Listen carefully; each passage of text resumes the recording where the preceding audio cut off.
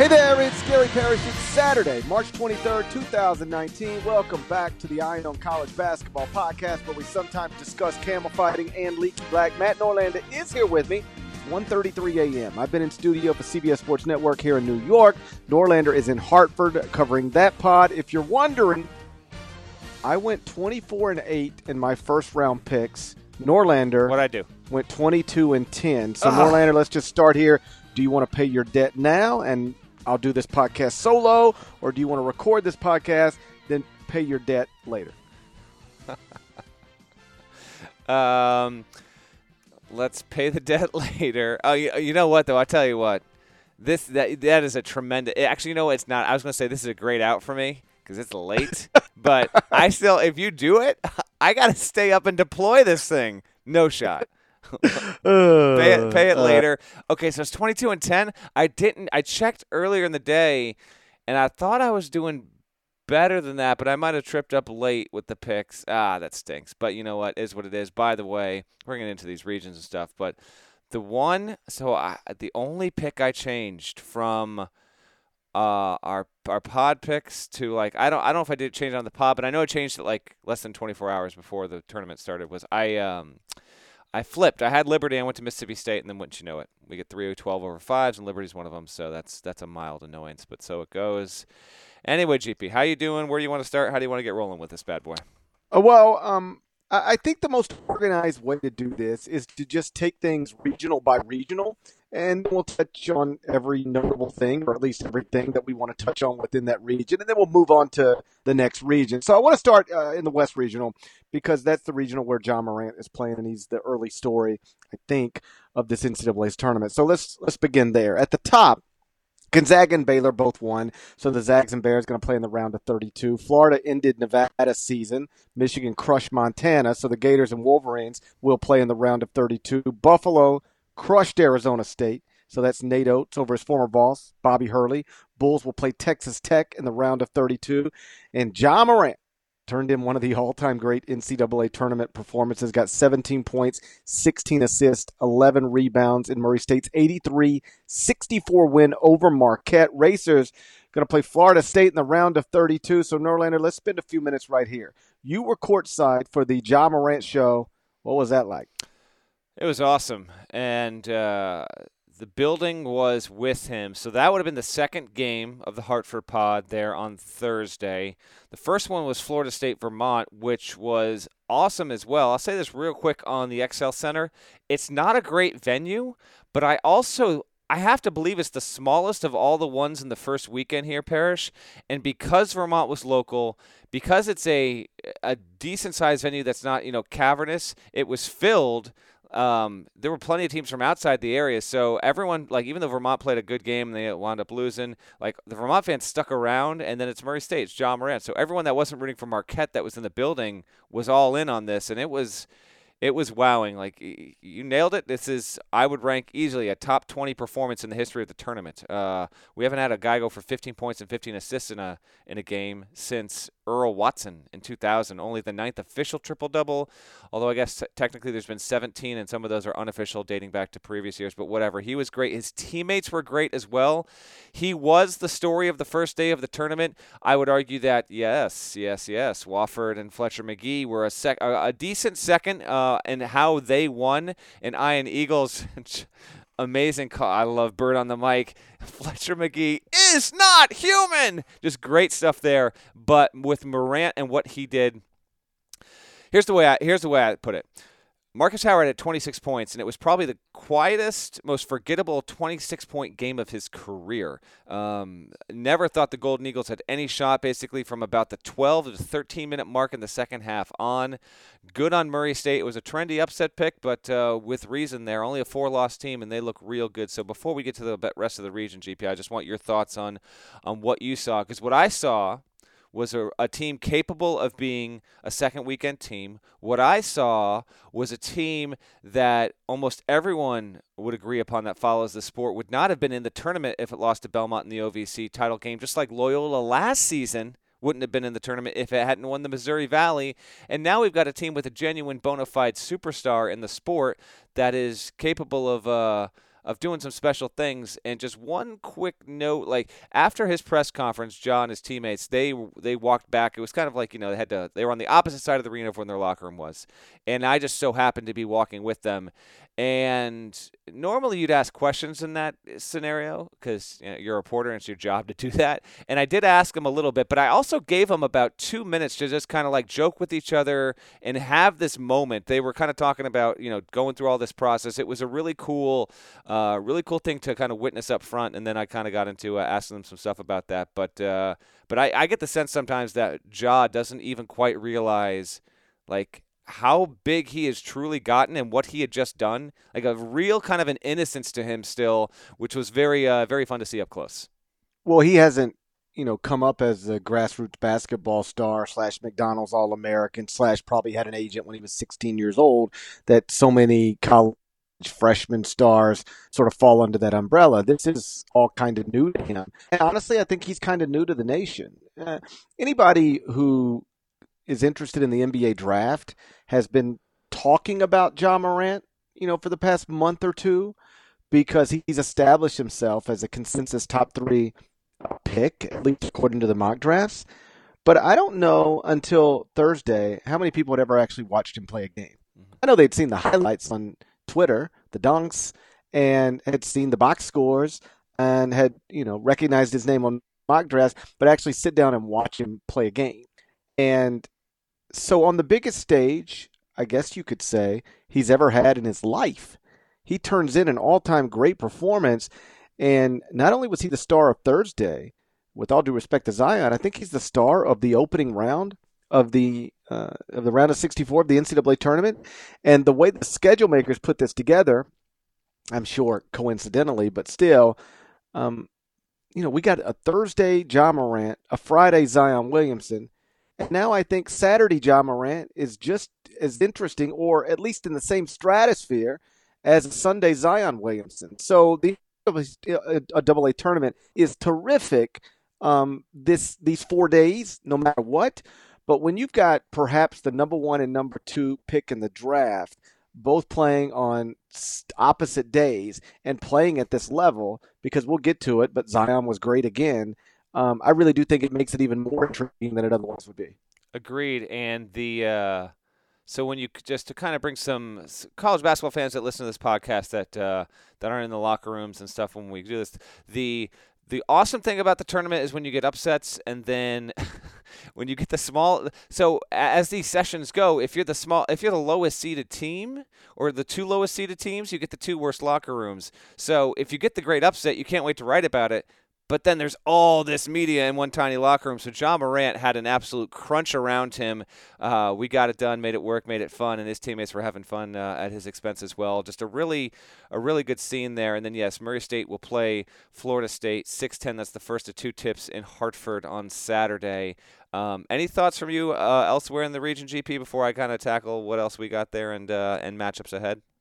Well, I did think it was notable that Nevada's season is over after 1 game in the NCAA tournament. Trivia time. Oh, boy. Nevada is the only what that has already been eliminated from the NCAA tournament? Nevada is the only preseason top 10 team? That's correct. Boom! That's very good, Norlander. It's very good.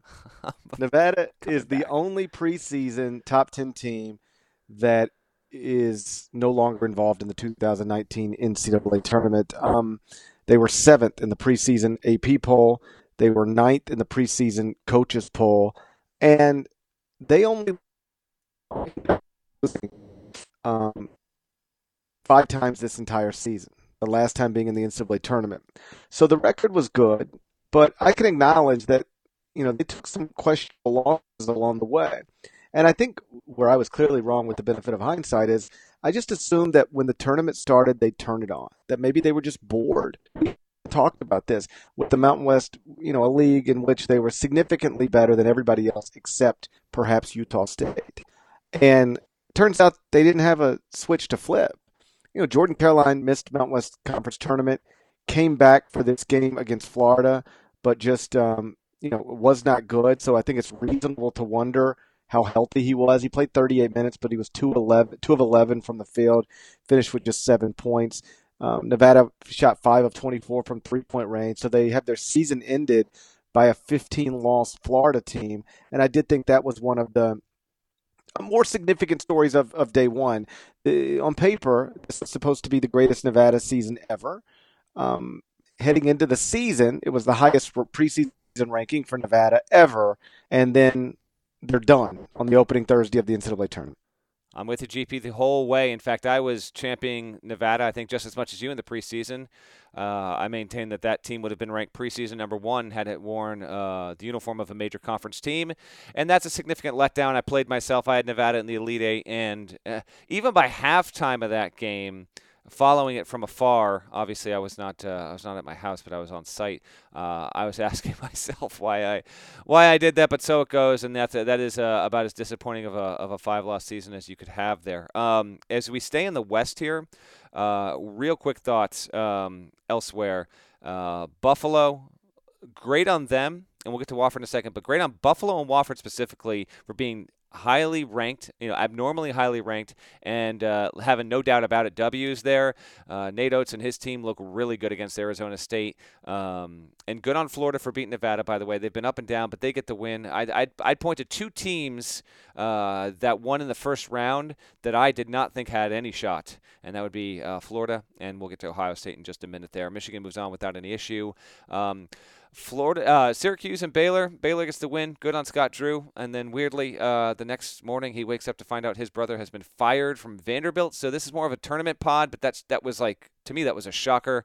But so a weird moment here for the Drew family. But they'll play Gonzaga. Gonzaga was the only one seed that covered over the first round there. They absolutely destroyed Fairleigh Dickinson. My last thought on what happened in the West before we get to the other games that are going to be played was Florida State beats Vermont, yes, but a real tragic note here. Phil Kofer doesn't play in the game against Vermont. He's got something on his boot, and he did not realize until after the game that his father had died, which is just absolutely horrible. Now, his father had been battling illness and had been sick for a while, but it was reported that information was kept from him until after the game. He is staying with the team in Hartford, will be with the team for its game against Murray State. He is not expected to play. He's an important player. He's not one of their top 2 or 3 players, but he is an important player.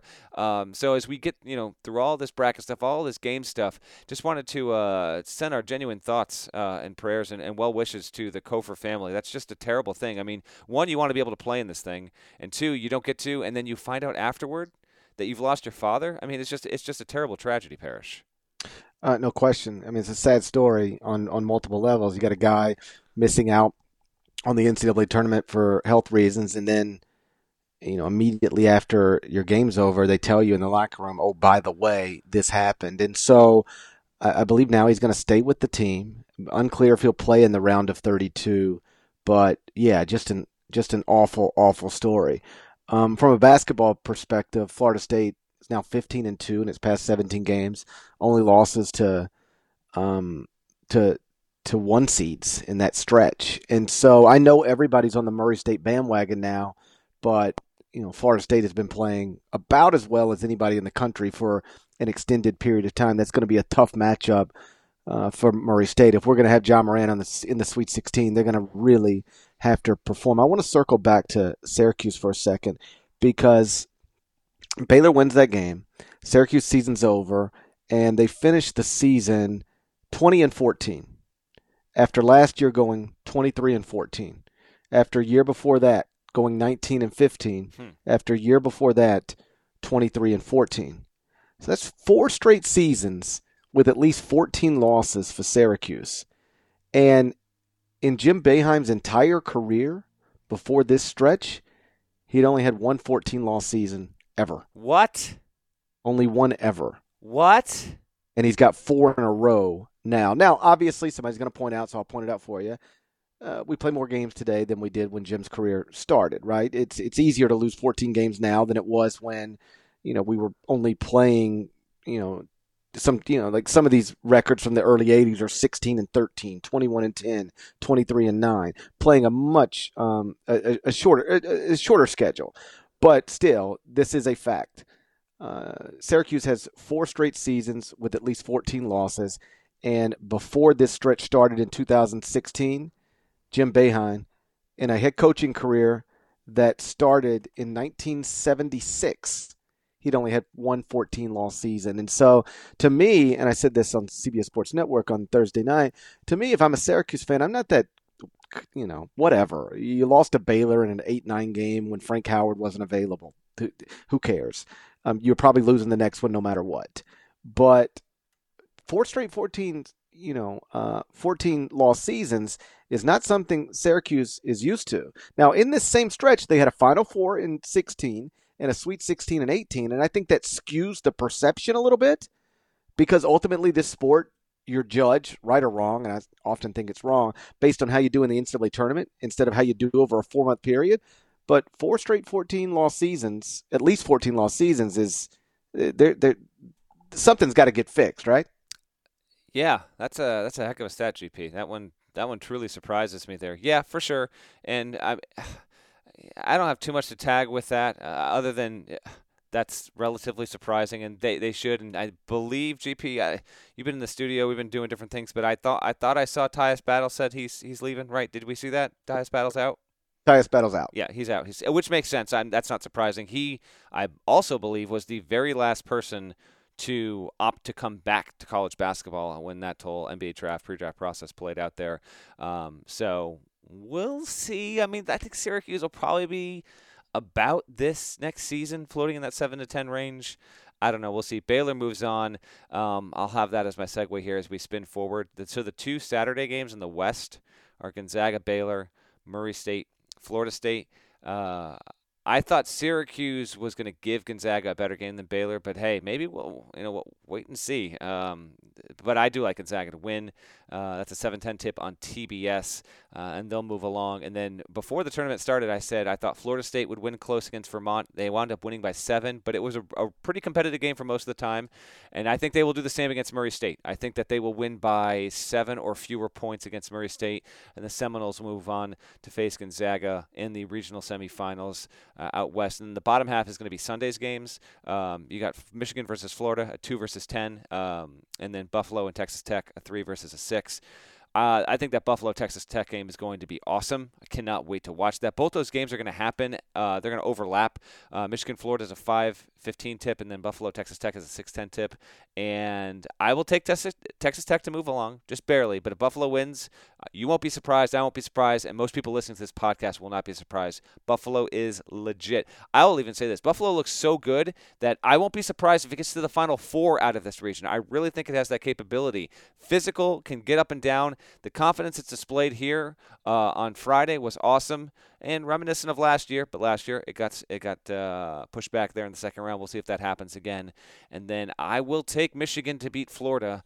If Florida moves along, I mean that's going to be great on Mike White doing that. But I just don't think Florida's nearly as good as Michigan. Can beat them on a random day, sure. But nah, if these two teams play 10 times, I think I'd take Michigan to win probably 8 of them on a neutral floor. So I've got Gonzaga, FSU, Texas Tech, Michigan. So I've got all the higher seeds moving along. Of course, it would be fun if we had at least one upset, but that's where I see it right now.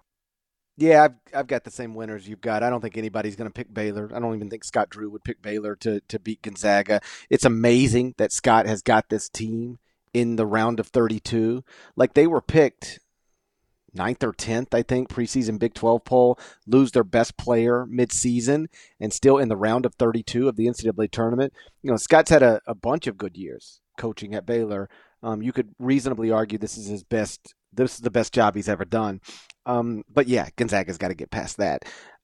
I have Florida State advancing past Murray State in my bracket, but I will not be surprised at all if Murray State wins the game. I think it's probably better for the tournament, undeniably better for the tournament. With all due respect to Florida State, John Morant going to the Sweet 16 is better for the tournament, but I've got Florida State winning that game. I'm with you on Buffalo, Texas Tech. That's probably the game, the round of 32 game in the West Regional that I'm looking most forward to. You talk about two consistently good teams with great coaches and great coaches who don't have long track records at the Division I level. I mean, this is Chris Beard's 4th year as a Division I head coach, and Nate Oates, what, 3rd? 3rd or 4th, yeah. Yeah, I mean these guys have not been around Division One basketball for a long time, and yet I think that they're two legit Division One basketball coaches. Buffalo, Texas Tech, going to be a war, but I got Texas Tech winning that one, and then I'm with you. I've got Michigan over Florida. If I wasn't going to trust a 15-loss Florida team in the round of 64, I'm not going to trust them in the round of 32. So you and I, we've got the same four teams winning these games to advance to the Sweet 16 in the West Regional. So let's move on. We're going to get into the East Regional next. That's where Zion's playing. But first, check this out. Are you looking for a new basketball shoe? If so, this is Gary Parrish here to tell you that the New Balance 2-Way V4 features the groundbreaking use of fuel cell technology with fresh foam, creating the ultimate combination of rebound and cushioning. Every step feels explosive and dynamic, and the upper construction features a lightweight textile that's supportive and breathable. So whether you're hitting the clutch shot or locking down the opposition, the 2-Way V4 gives you the tools to play at a high level. Learn more and purchase the 2-Way at newbalance.com. Robert Half research indicates 9 out of 10 hiring managers are having difficulty hiring. If you have open roles, chances are you're feeling this too. That's why you need Robert Half. Our specialized recruiting professionals engage with our proprietary AI to connect businesses of all sizes with highly skilled talent in finance and accounting, technology, marketing and creative, legal, and administrative and customer support. At Robert Half, we know talent. Visit roberthalf.com today.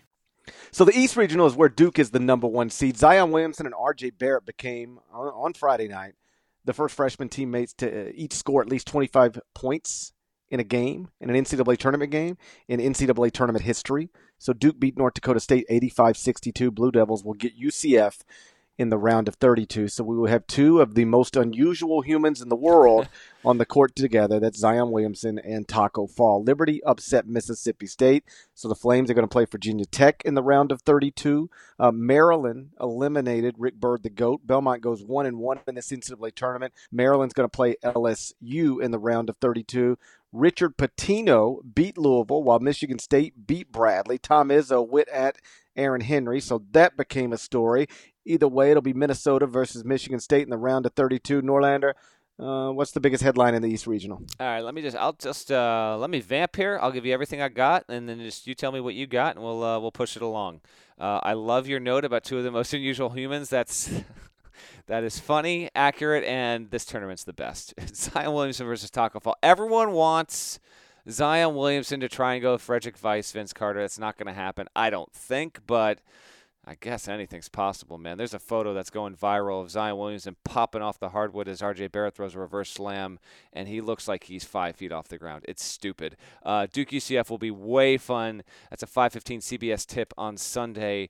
I like UCF to play. America's most watched network of stars. That's absolutely correct. I like UCF to keep that one close, by the way, but I know we're both going to pick Duke there. In terms of the games that already finished, because you didn't have Arizona State moving along, and you did not have Belmont moving along. This is the first year since the first four, and the field expanded from 65 to 68 teams in 2011, where a first four team didn't make it into the second round/round of 32. So that era ends. Belmont played them close, had a chance to win, couldn't pull it off, and now you've got LSU versus Maryland, which is going to be a fascinating game.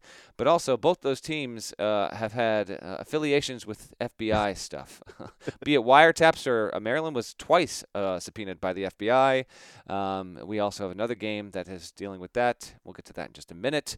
Minnesota-Michigan State is weird because it's a Big Ten matchup in the second round, but good on the Big Ten. Trivia time. You probably know this, but Big Ten 7-1. 7-1. I was going to try to answer the question before you even asked it. Nope, that's not the question. The question is, and this is, I got two of them for you. Okay. Both have kind of been floated on Twitter, so you might know the answer to both these. Only other times a conference has had this many teams, 7 teams into the second round would be what and when? Do you know? You're going to have to ask Rothstein this one. This ain't for me. I figured that you would have known that because it was kind of bouncing around there. David Warlock tweeted it. The answer is the Big East. 2008 and 2011 sent 7 teams into the second round. The other trivia time is the Big Ten only has one loss. What is the only other league that sent multiple teams to the NCAA tournament this year with just one loss, GP? West Coast Conference? It is the Pac-12. Well, hold on. The West Coast Conference at two teams, and it only sorry. has one loss, right? Minimum 3 teams sent. My bad. Okay. okay. Pac-12 then. You're on fire. You are right. So a shout to the Pac-12, which was terrible this season, but still got Oregon and Washington into the second round. Both their teams looked relatively good while winning their games. I'll take Michigan State over Minnesota. Maryland LSU is probably my toughest game to predict of the second round. I'm going to take Maryland, and that's like 50.1% to 49.9% confidence. But I will take Maryland there. We'll have Virginia Tech moving along against Liberty, and then I will have Duke moving along against UCF. I would really like to see Duke get a real push there. Duke, in addition to North Carolina, in addition to Virginia, all the 1 seeds actually made it just a little bit interesting to start in the first half. And as I said, those 3 teams did not cover the final spread, but good on North Dakota State, Gardner-Webb, and Iona for having that belief, making us think maybe we'd get it 2 years in a row. We did not. And anyway, back to the East. So I've got a 1, a 4, a 6, and a 2 moving along to the second weekend. Yeah, to your point, 2 1 seeds, and they're on the other side of the bracket. We'll get to them, but we had 2 1 seeds trailing in the second half to 16 seeds over the past. Well, really, they both happened on Friday. Back to the East. I'm really looking forward to Duke UCF. I just think it's interesting on lots of different levels. Duke Athletic Director Kevin White, his son Danny White's the athletic director at Central Florida. So we got an AD father-son showdown. Johnny Dawkins, of course, former Duke star, associate head coach at Duke, coaching against Mike Krzyzewski. You got that. And then I really do think that this is true.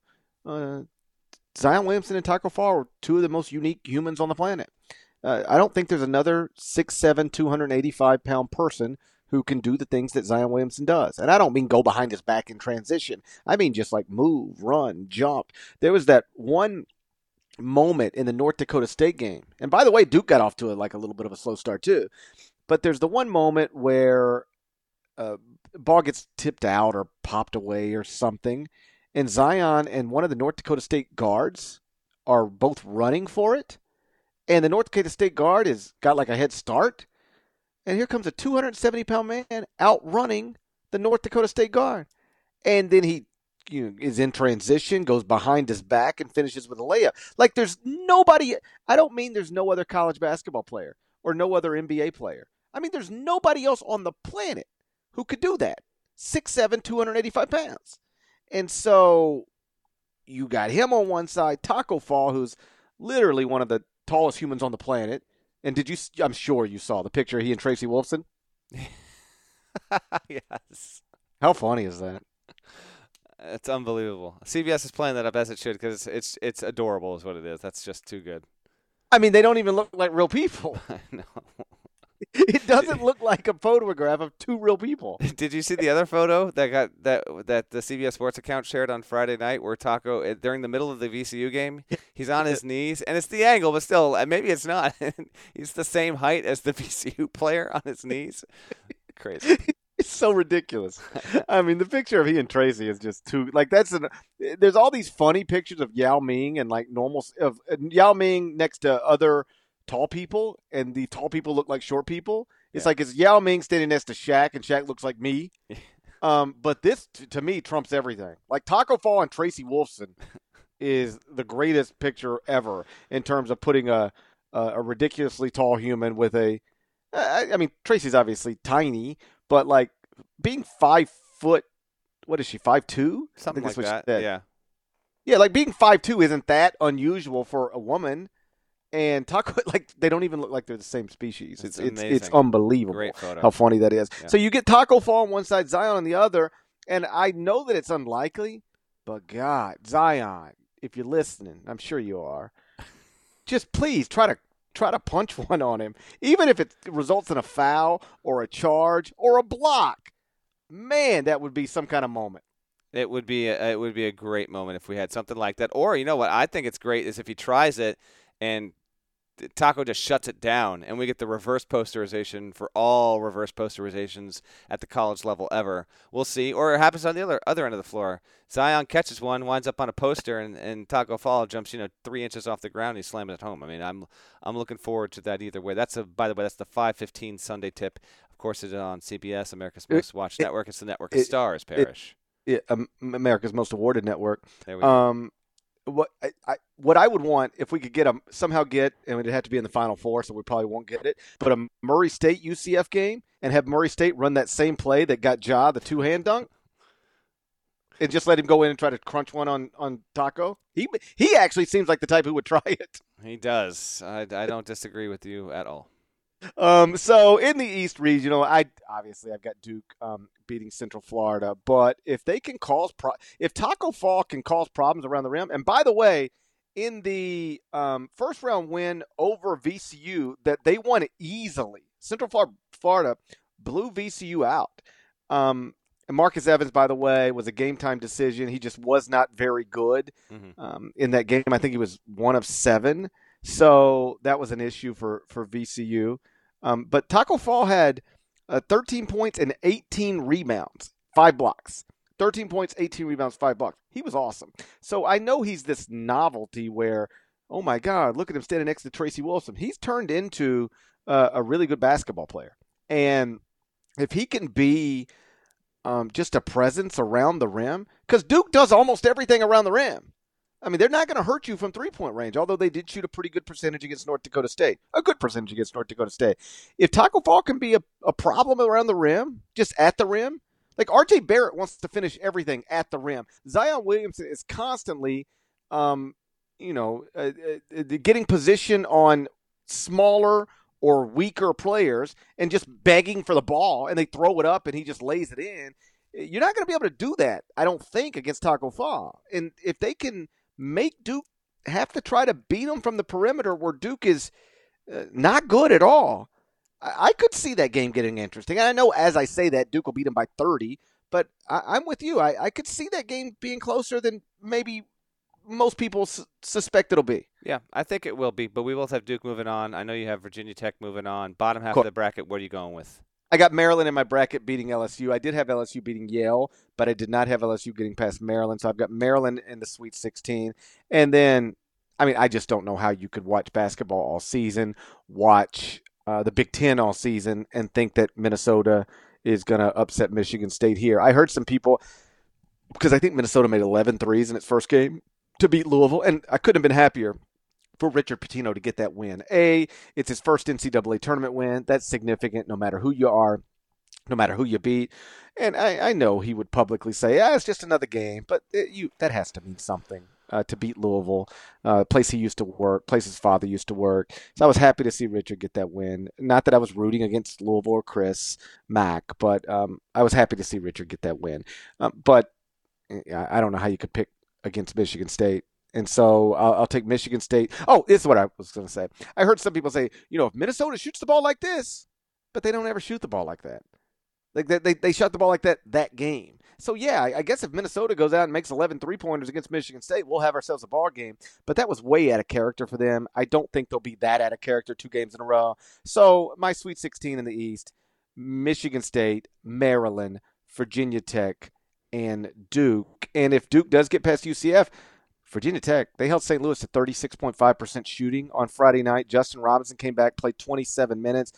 That's going to be that's a real that's where things do get tough, even on paper for Duke. Is if you got a Sweet 16 game against Virginia Tech. All right, let's bump over to the South region, GP, if we could. Tee me up. What do you got? Okay, so in the South Regional, Virginia, Tennessee. Virginia's the 1 seed. Tennessee's the 2 seed. They were both trailing in the second half of their round of 64 games, but both won. Virginia going to play Oklahoma in the round of 32, and Tennessee will play Iowa because Cincinnati blew a double-digit lead in the NCAA tournament for the second straight season. Meantime, Oregon extended its winning streak to 9 games, beat Wisconsin, so the Ducks are going to play UC Irvine in the round of 32 because the Anteaters, just like I promised, upset Kansas State. Eaters eat. So either 12-seeded Oregon or 13-seeded UC Irvine going to be in the Sweet 16. That is guaranteed. Villanova, Purdue is the other round of 32 game in the South because Nova beat St. Mary's, Purdue beat Old Dominion. But let's start by circling back to Virginia, Tennessee. Were you worried about either? How wild was it that Virginia was down 6.5 at risk of losing to a 16 seed for the second straight year? I'm going to be able to form words now on this podcast now that I've actually seen that happen. Down 14, by the way, in the first half. I remember this very podcast last year. The majority of the podcast after the Friday was about Virginia having lost to UMBC. I'm happy to be spreading the love around here and getting through the whole bracket this time. But Parrish, when it was a 14-point deficit, my mind starts to prepare for the fact that I'm going to need to write for CBSSports.com and what kind of column I'm going to have to put together here. And I'll be honest, like I had no interest in seeing Virginia lose again, not just because I haven't won in the bracket and I've had them like number one in the sport and all that stuff. A human being should not have to endure losing back-to-back seasons as a number one seed. So on a very human level, like I'm glad that they didn't lose that game because that would have really, really sucked. And by the way, as that game was happening, Tennessee Colgate was getting funky. Colgate was cresting, as I tweeted, and received the appropriate backlashes on Twitter over that. But I never thought Colgate was going to win. I was engaged in it. I was liking the fact that we were getting some good juice here because a lot of this first round has been good, not great. Let's be honest with ourselves. This has not been an awesome first 2 days of the tournament. I always love the tournament. It's unbreakable in its form, but it has just not been vintage. So I like the fact that we had Virginia sweating, Tennessee sweating. They both wind up coming on top. Virginia actually they won by 15. They were at 20 with about a minute and a half to go. They almost covered, and then Gardner-Webb hit a few buckets down the stretch. And then Tennessee pulls it out. They get past Colgate there. So before we get to the rest of the bracket, those are my quick two thoughts on that. I assume you were probably in the bullpen watching this stuff with CBS Sports Network people. Did you think, even when Virginia was down 14, like when they were down, GP, I thought, okay, I'm preparing, but if you make me pick right now, I'm still going to say Virginia wins, and I thought they were going to win by like 6 or 8. What were your thoughts there when it was, at the least likely outcome for Virginia in terms of winning it? It was never, according to the live line presented by odds makers, they were never supposed to lose the game. Even when they were down 14, even when they were down 6.5.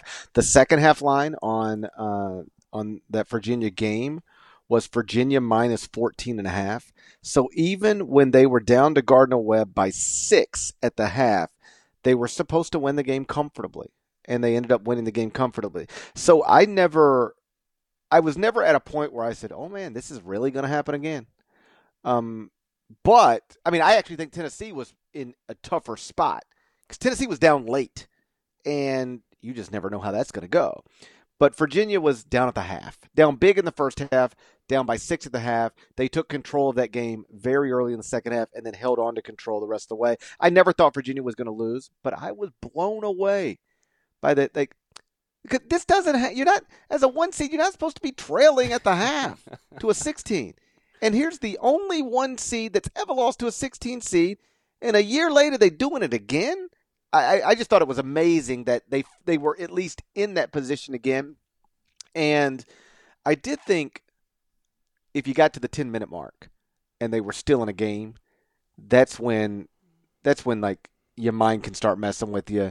You start getting a little tight. But they took control of the game well before that. They did, and there were just little plays here and there Virginia made that just never materialized against UMBC a year ago. They get it done there. They move along, and good on them. They'll play Oklahoma. That will be a 7:45 tip on True TV on Sunday night. In terms of first-round stuff, GP, I don't have much to provide in terms of Hartford. Like Nova beat St. Mary's. It was a close game, not a memorable game at all, but they win 61-57. Then Purdue wins easily over Old Dominion. More thoughts on those teams on our Sunday pod. Let's see who gets through. My pick for that is Purdue, but Villanova is going to dominate that building. But I will ride with Purdue because I think Purdue's the better team. Cincinnati. Iowa was capable, because it did it, obviously, but it was capable of this kind of performance, and I had a sneaking suspicion that this might happen. Mick Cronin now is 6-11 in his career in the NCAA tournament. He's only made one Sweet 16, and he hasn't gotten out of the first weekend since 2012. So if you're Cincinnati, you're loving the fact you've been in 9 straight NCAA tournaments, but this is maddening. This is just you have the better team, the higher seeded team, and you can't even get the opportunity to face Tennessee. So for the Bearcat fans listening, one, we feel your struggle too. Like Cronin feels it as much as anyone. He does not run from the fact that he understands that from a national perspective, his program just will not be considered on that upper tier because it doesn't go deep in the tournament and knows that it needs to before that comes. It doesn't happen yet again. Not as big as the blown lead from a year ago, but still, I think it was 13 at one point early in the game. Cincinnati looked like it should have won that, and it did not. Anteaters win. That's good stuff there. I like seeing that. We're guaranteed a double-digit seed yet again. It happens almost every single year in this tournament, and it's happened like I forget the stat off the top of my head, but it's GP. We've had like a double-digit seed in the Sweet 16, something like 14 of the past 16 years or something like that. There's always at least one, and now we're guaranteed of it there. So the 4 games, I will take Virginia to beat Oklahoma. By the way, Oklahoma shot out of its mind against Ole Miss and moves along there. But I will take Virginia over OU. I'm going to take Oregon over Irvine. It'd be really fun to have UC Irvine into that Sweet 16, though. But I'll take Oregon there. I will take Purdue, and then I will take Tennessee. Tennessee is better on offense than I think people even realize. I think they're going to have a good game there. They've got the right mixture to handle Iowa. So I've got the 1, I've got the 2, I've got the 12, and I've got the 3. Back to Tennessee for just a second. The way they closed was so awesome. They've been in a big stage, close games late. And I should look this up before I say it, but it just sure feels like they get out of those spots more often than they get caught. In the SEC tournament, tight game, Kentucky late, they figured it out. Against Vanderbilt at Vanderbilt, tight game, goes to overtime, Grant Williams takes over. They did it against Gonzaga. Sometimes it's Grant Williams. I think more often than not, it's Grant Williams. But in this one, it was Admiral Schofield. He had a couple of big threes down the stretch. I just think that team doesn't get shaken. They got 2 guys. I think Jordan Bone's right there as well. But I don't know. They just got guys who don't seem rattled by the moment at all. And so that was impressive to watch them close that way, even if they probably shouldn't have been in a tight game with Colgate the way they were in a tight game with Colgate. And by the way, that's not a game that was close all the time. They were up big early, and then you're exactly right the way you put it. Everybody was focused on Virginia, and then you looked up and went, oh, wow, Tennessee's down in the second half. But they pulled it out. They get to the round of 32. The points you make about Cincinnati, I had the same notes right here. Been to 9 straight NCAA tournaments, has only made 1 Sweet 16 in that stretch, and that was in 2012. So Mick's gone 7 straight years without a Sweet 16. As a head coach, so a couple appearances at Murray State as well. Mick's now been to 11 NCAA tournaments as a head coach. He's been eliminated in the round of 64 6 times. So 55% of the time, he's lost in the opening round of the NCAA tournament. I don't know if you saw his post-game press conference, but in the most delicate way possible, people were trying to ask him about another early exit. And they said, so what do you do now? And he said, you just go back to work. And then he paused and he said, and you go back to work with a lot of pride. As if to say, we've got a very good college basketball program. It's just not working out in the single elimination tournament. And I think I agree with that.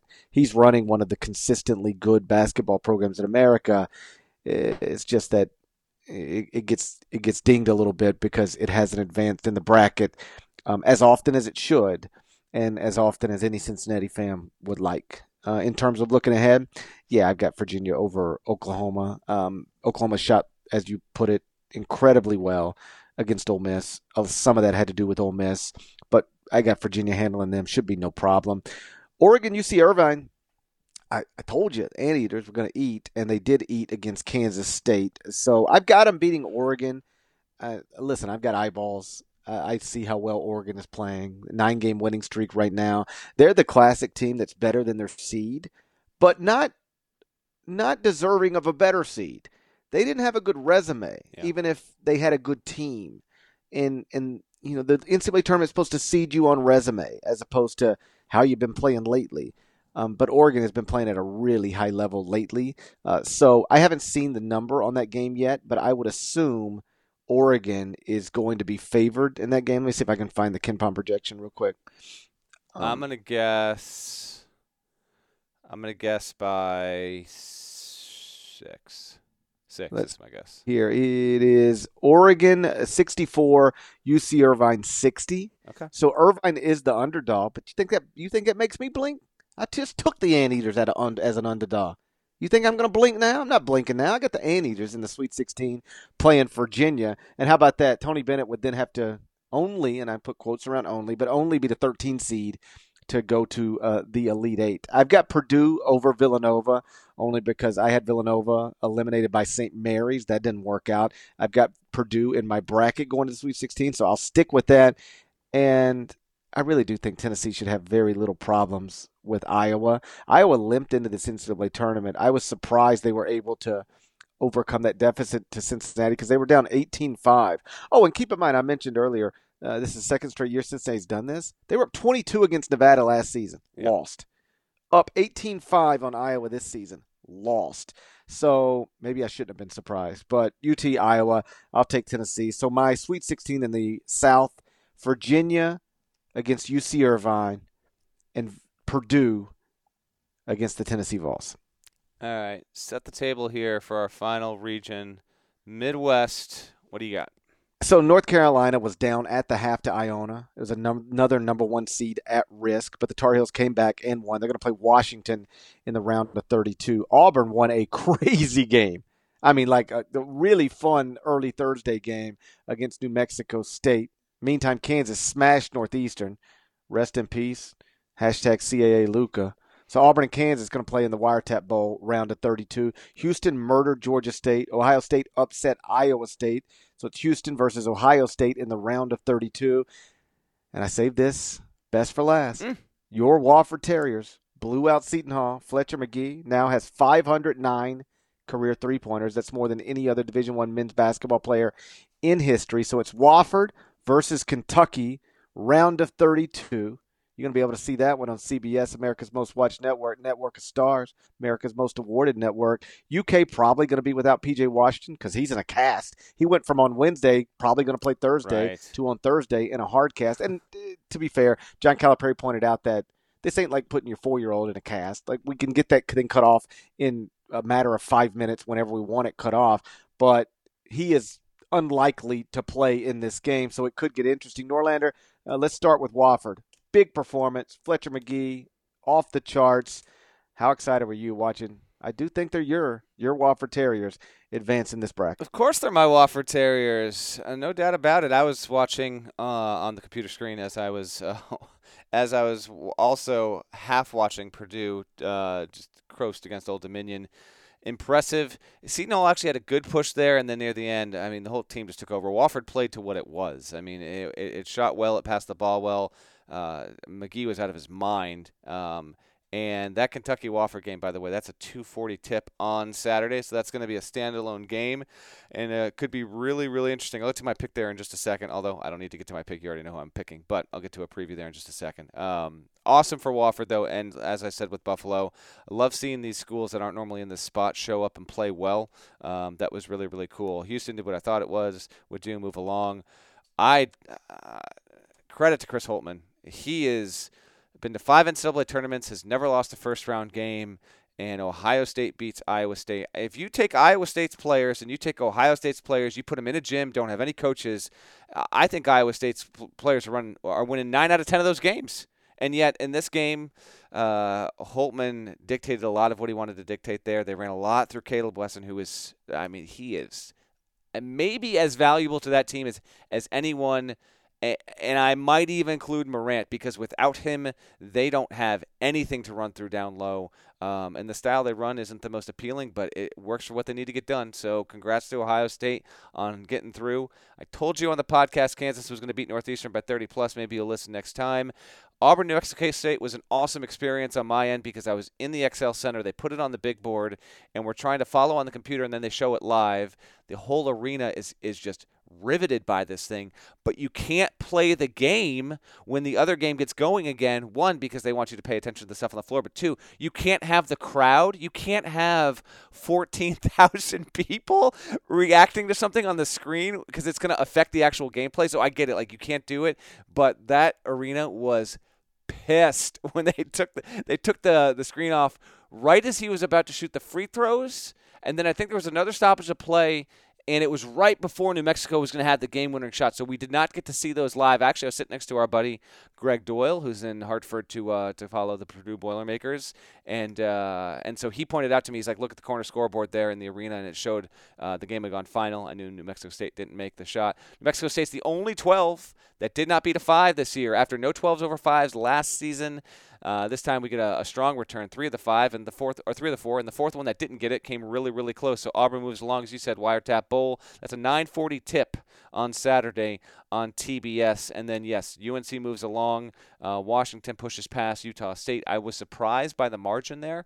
I thought that was going to be a close game that Utah State would win, but they move along. So my predictions, I will take UNC over Washington. I get the sense that the way that UCF is going to keep Duke interesting, Washington will keep UNC interesting, but I will push them along, the Tar Heels. I'm going to move Kansas along. So I don't know how that game's going to go, Parrish. That's a tough one for me to read, but I'll scoot the Jayhawks in to play UNC in KC in the regional semifinal there. I'm going to move Houston through, as always, and then I'm going to move Wofford through. I don't think P.J. Washington will play. Him not being on the floor is a real impact, but there's a lot of interesting games here on Saturday. I think Saturday's overall haul is a little bit better than Sunday's. I think their two most anticipated ones are to see what John Morant does versus Florida State and then see what Wofford does against Kentucky. And I, of course, will take Wofford. To go back to that Auburn-New Mexico State game, because it was one of the wilder finishes, if not the wildest finish that we've had. I know A.J. Harris afterward said that he knew the score, but to me that's a little bit like J.R. Smith saying he knew the score. He's just saying it. Yeah. There's no reason to whip that ball out to the three-point line unless you think you're down by 3, right? Yeah, that was such I'm not going to attack the kid and say like it was a boneheaded move, but when it was happening in the moment, I literally yelled out loud, "What the hell is he doing?" Because he had an ocean to the hoop. I know there was a guy kind of like trailing him. I don't think he's getting that ball. And you lay it in, you get to overtime. But, yes, I think he thought they were down 3 in that moment. I think he thought they were down 3. And then so he whips it out. Brown is shooting a three-pointer, gets fouled. And then at that point, like I'm really just rooting for him to make these free throws. Yes. He's got to make 2 to send it to overtime, 3 to win it. I don't care if he makes 3. I'm not rooting against Auburn, but that's such a lonely place. And it wasn't quite the Darius Washington moment because there was still time on the clock. And as we know, New Mexico State ended up getting a wide open three-pointer for the win at the buzzer. But when he missed the first, the way he yanked himself off the line is a way that you don't see basketball players do often, which means he recognized the moment. He was dealing with real game pressure. And at that point, I was sitting here in my hotel by myself, so I don't guess I said it to anybody. But I was like, he is no way he's making the next 2. He made the next one, missed the next one. Ball goes out of bounds. Chris Jans, give him credit, got a wide open look in the corner for 3, and it just resulted in an air ball. It was the all-time womp, womp, womp moment because, you can't get a cleaner look. And so New Mexico State was right there. But, yeah, listen, I'm not going to call A.J. Harris a liar. What's the point of that? I feel sick for him because that's probably a moment he'll have to deal with for the rest of his life on some level. But there's just no reason to throw the ball out to the three-point line when you've got a layup at you're at the rim, nothing between you and the rim. You only throw it out there if you think you're down 3 instead of 2. So, anyway, wild game. Auburn wins it, and so we get Auburn-Kansas, and I do really think that's the most difficult game to pick out of these round of 32 games in the Midwest because it's Kansas. Every time you start to count them out, like they go beat Northeastern by 30, and my God, if you ever hear me talk about CAA Luka again, you just hit me in the face. You're done. He did not perform. Picked a bad day. That's CAA Luke. Just some dude named Luke. Well, somebody tweeted me and said, "Yo, Parrish, CAA Luka looks like YMCA Luka."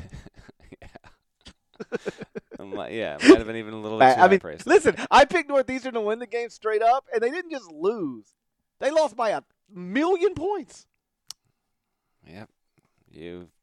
You got over your skis with that one. I did. Hey, UC Irvine worked out, but I was way out of sorts with that Northeastern pick. So I'll just take it from the top. I've got North Carolina beating Washington. I do think that could get interesting.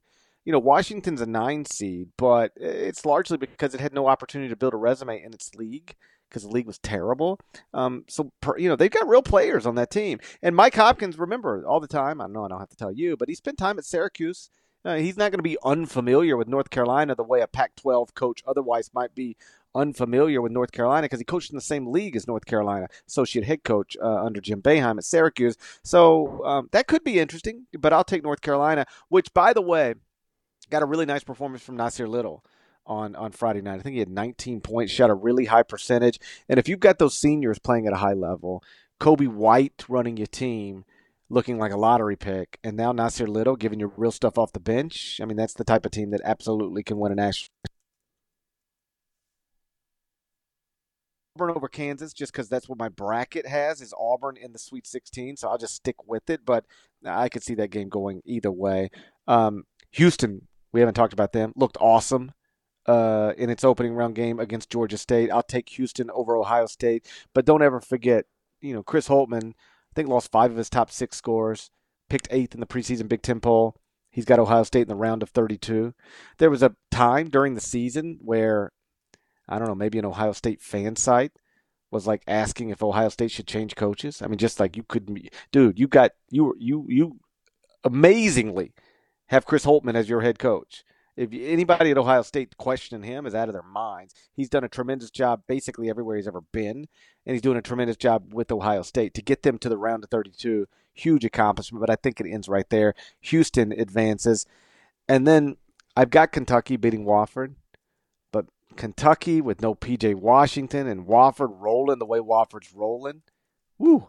I could odd it. You don't even have to have a big imagination to imagine Wofford winning that game. I know the building will be pro-Kentucky because there'll be a lot of Kentucky fans there, but the nation will be pro-Wofford. So it won't have any impact on the game, but everybody at home outside of Kentucky going to be rooting really hard for Wofford because a little bit like John Morant. I think people had heard about John Morant, talked about John Morant, but how many people really seen John Morant until Thursday? Same thing with Wofford. People had heard about Wofford, talked about Wofford. How many people had really seen Wofford?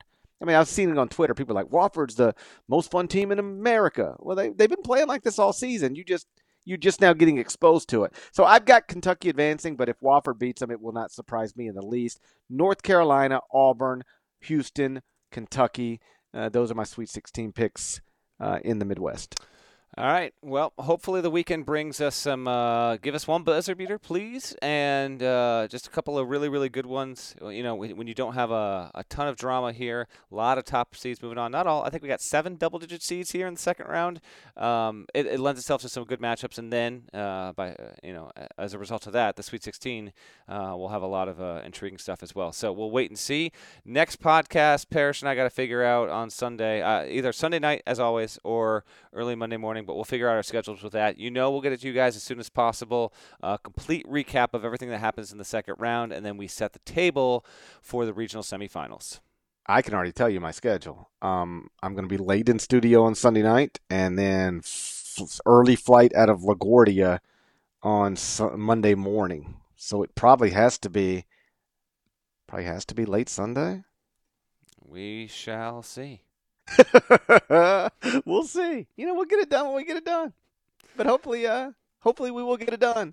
I mean, this is the time of year where it's just there's no ideal time because it's really stay up in the middle of the night on Sunday, or get up after you're already up late on on Sunday night anyway. Then get up really early on Monday morning and record it then. So I don't know. Hey, I tell you what, let's sleep on it. Let's sleep a little, and then we'll figure this out sometime between now and Sunday afternoon. You got it, buddy. Shouts to Devin Downey. Shouts to Chester, South Carolina. Shouts to Terry M. Infantigo, the legend. Shouts to Larnell. And remember, go subscribe to the Ion College Basketball Podcast via Apple Podcasts. Rate it favorably. 5-star, nice comments. You guys have been great about that. I sincerely appreciate you doing it if you've already done it. If you haven't, it takes a minute. That's all. If we're willing to talk for an hour in the middle of the night, surely you can give us 1 minute of your time and go subscribe to the podcast, rate the podcast, and leave a nice comment. Either way, you don't have to do it. We're going to still be here at some point soon. We'll be recapping the entire round of 32, looking ahead to the Sweet 16. Enjoy your Saturday games. Enjoy your Sunday games. We'll talk again soon. Till then, take care.